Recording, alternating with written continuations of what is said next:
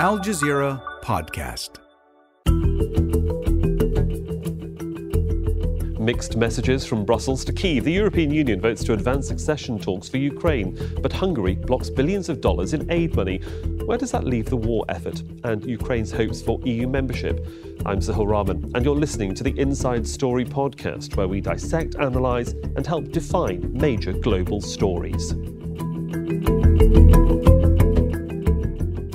So let's bring in our guest for today's discussion on Inside Story. From Brussels, where the membership talks took place, we have Danuka Obachorn, Professor of International Relations at the School of Law and Government at Dublin City University.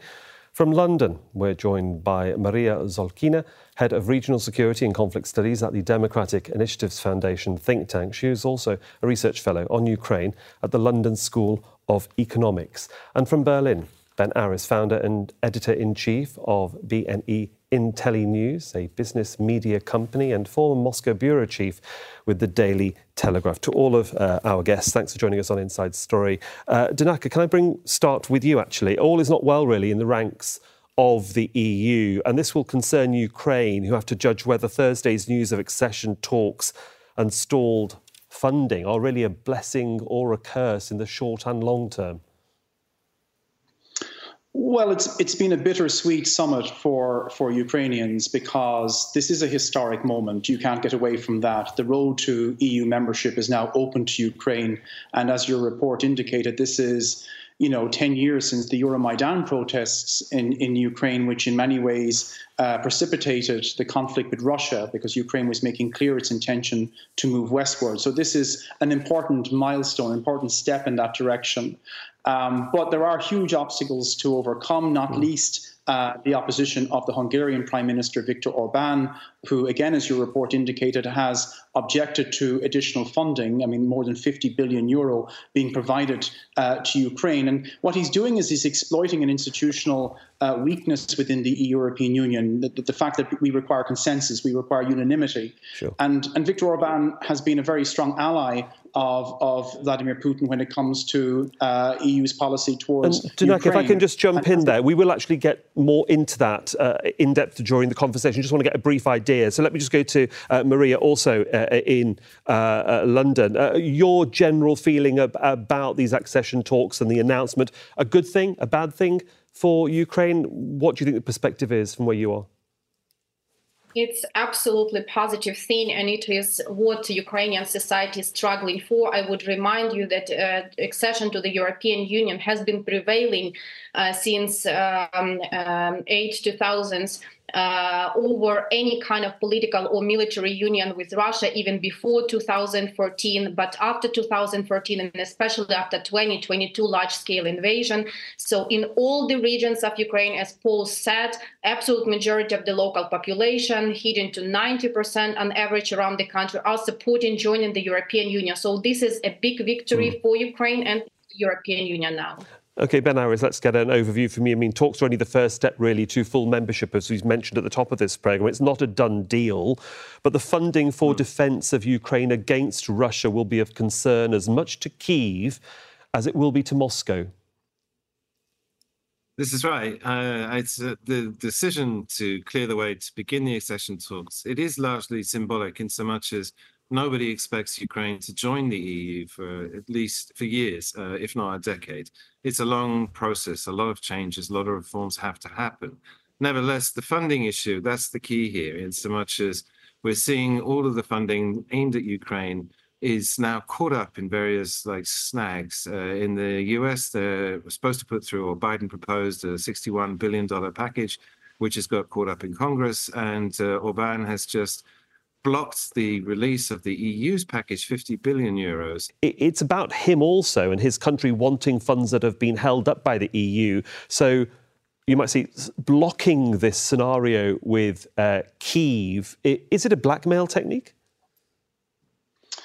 Many people suspect it is, but the problem with blackmailers is that if you pay them off once, you simply invite further acts of blackmail. And, the optics didn't look good. I mean, the day before yesterday, more than 10 billion in EU cohesion funds was unfrozen and promised to be delivered to Budapest, to Orban's government.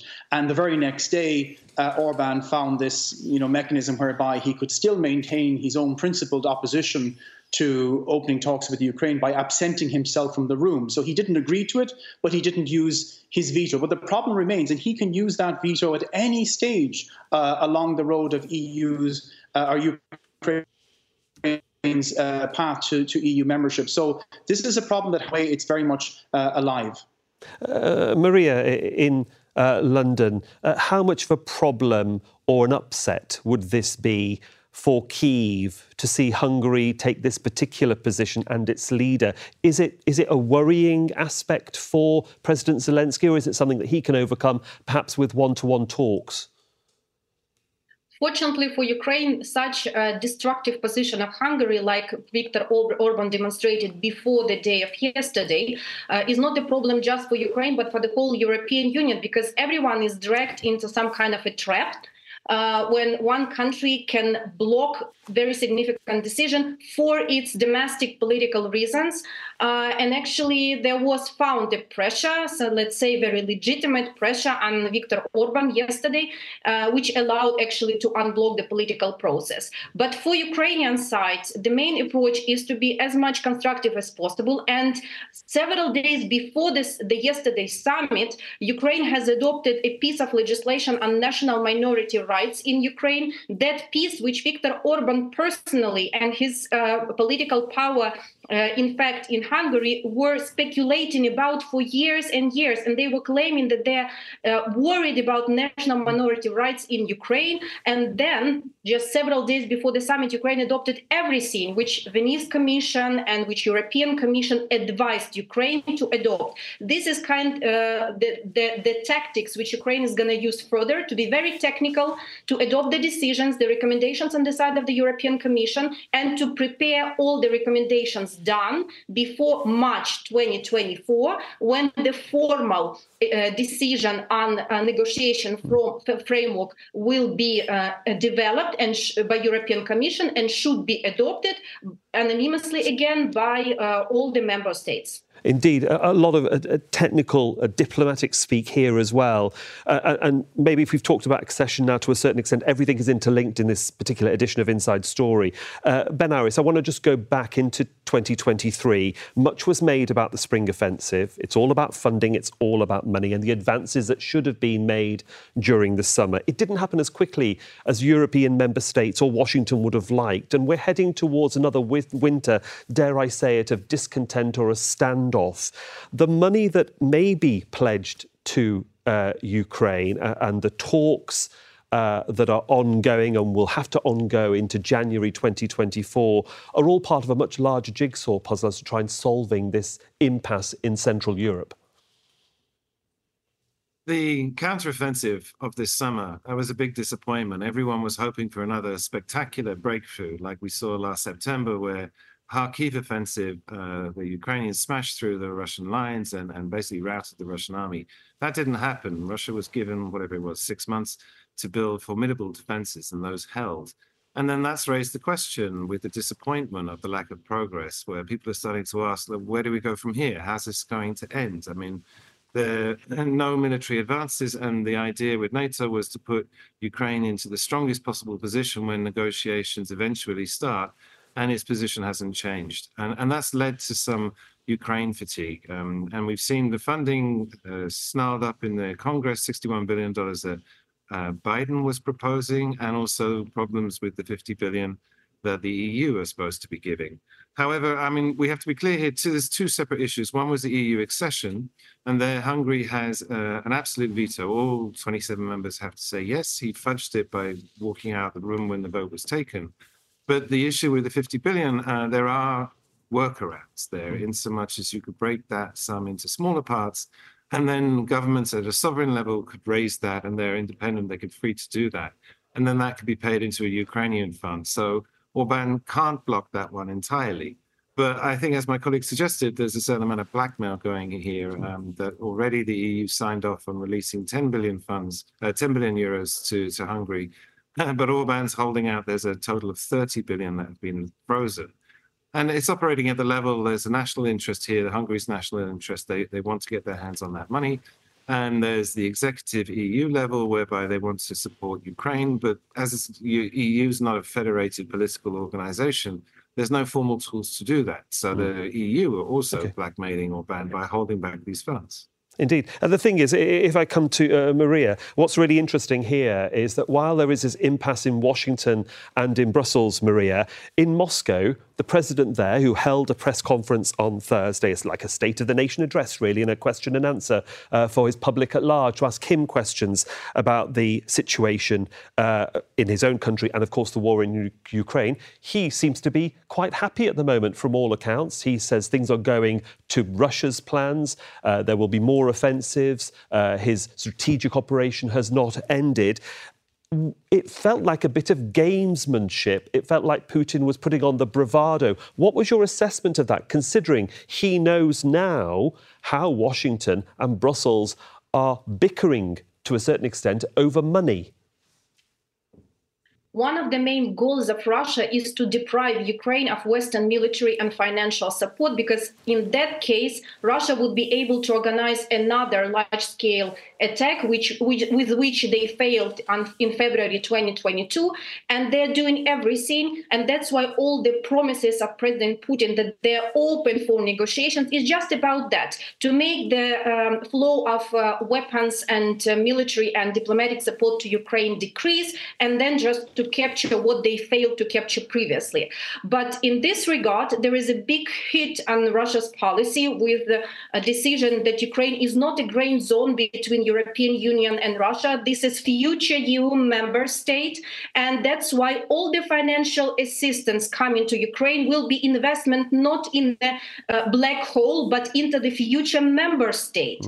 And that's why I disagree with pessimistic assessment about this 50 billion euros financial package to Ukraine, which were blocked together with other budgetary packages yesterday by Viktor Orban. I am very optimistic actually about that, because the European Union is not just limited just to one procedure, how to send money, and this is a broader issue.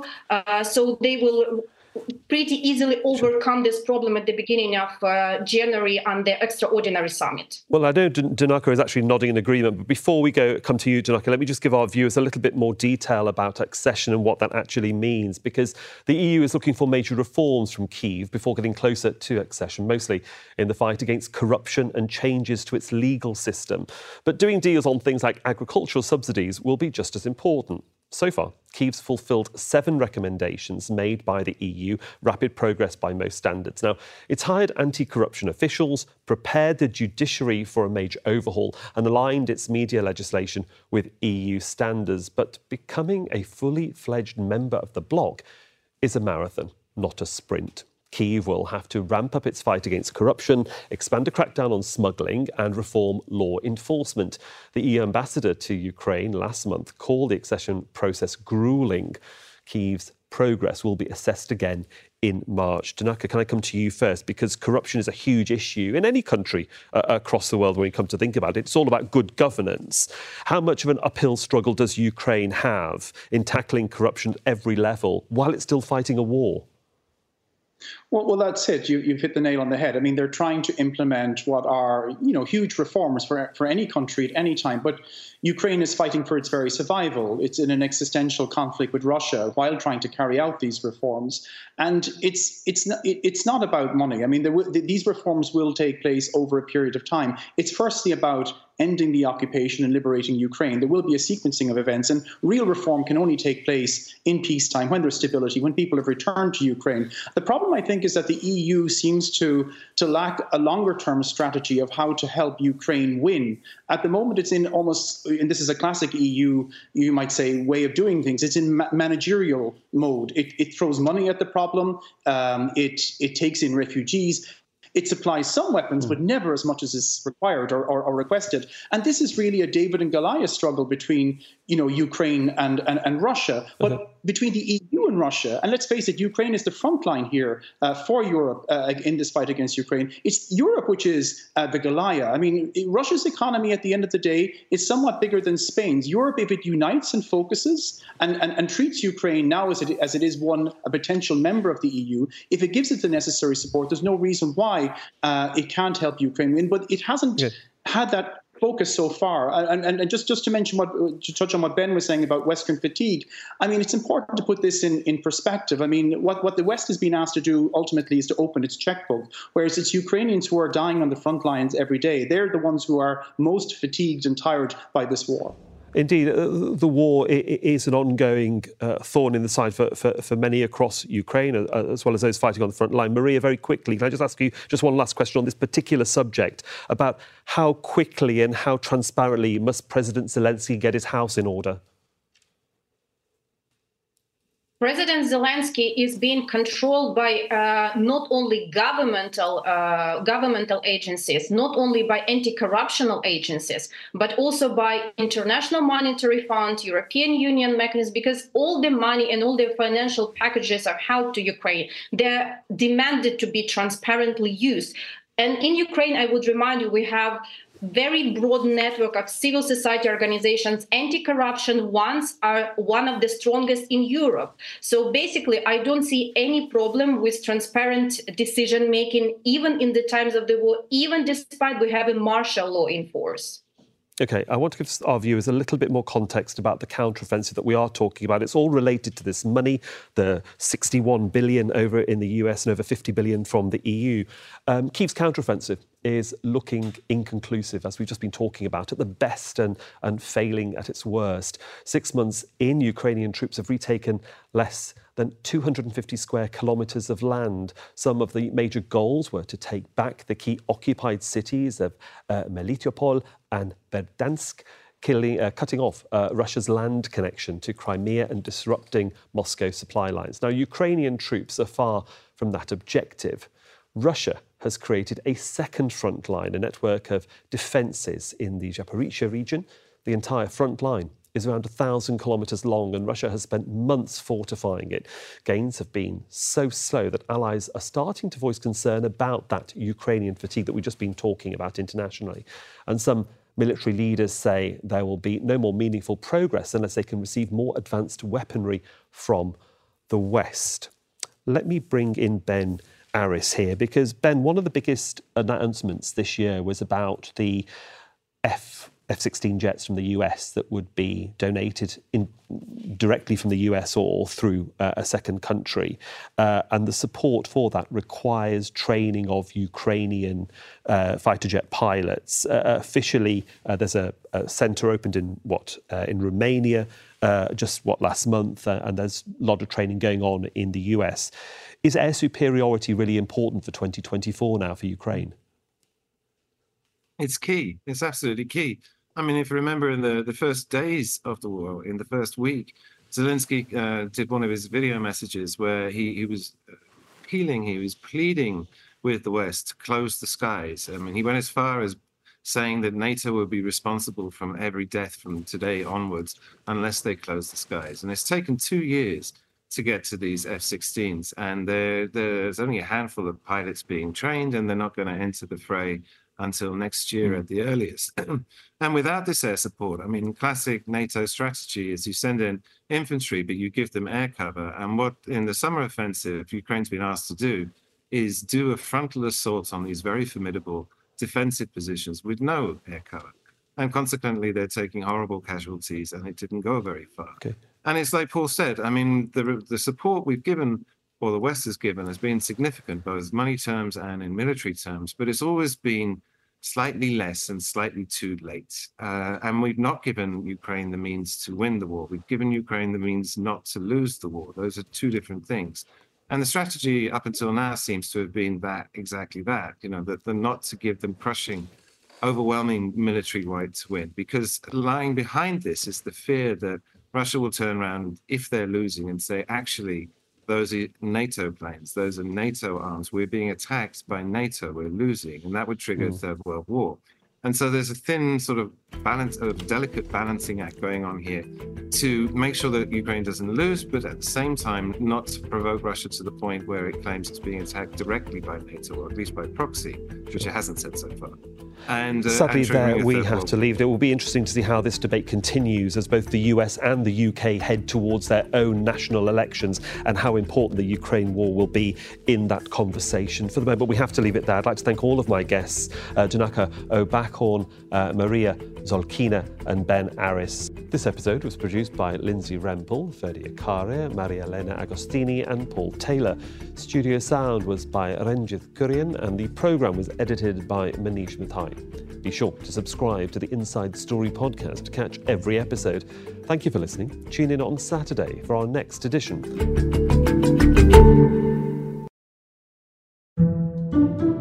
Coming up on The Take, we look at Israeli support for the war on Gaza and hear from an Israeli protester about the consequences of opposing it. That's The Take by Al Jazeera. Listen wherever you get your podcasts.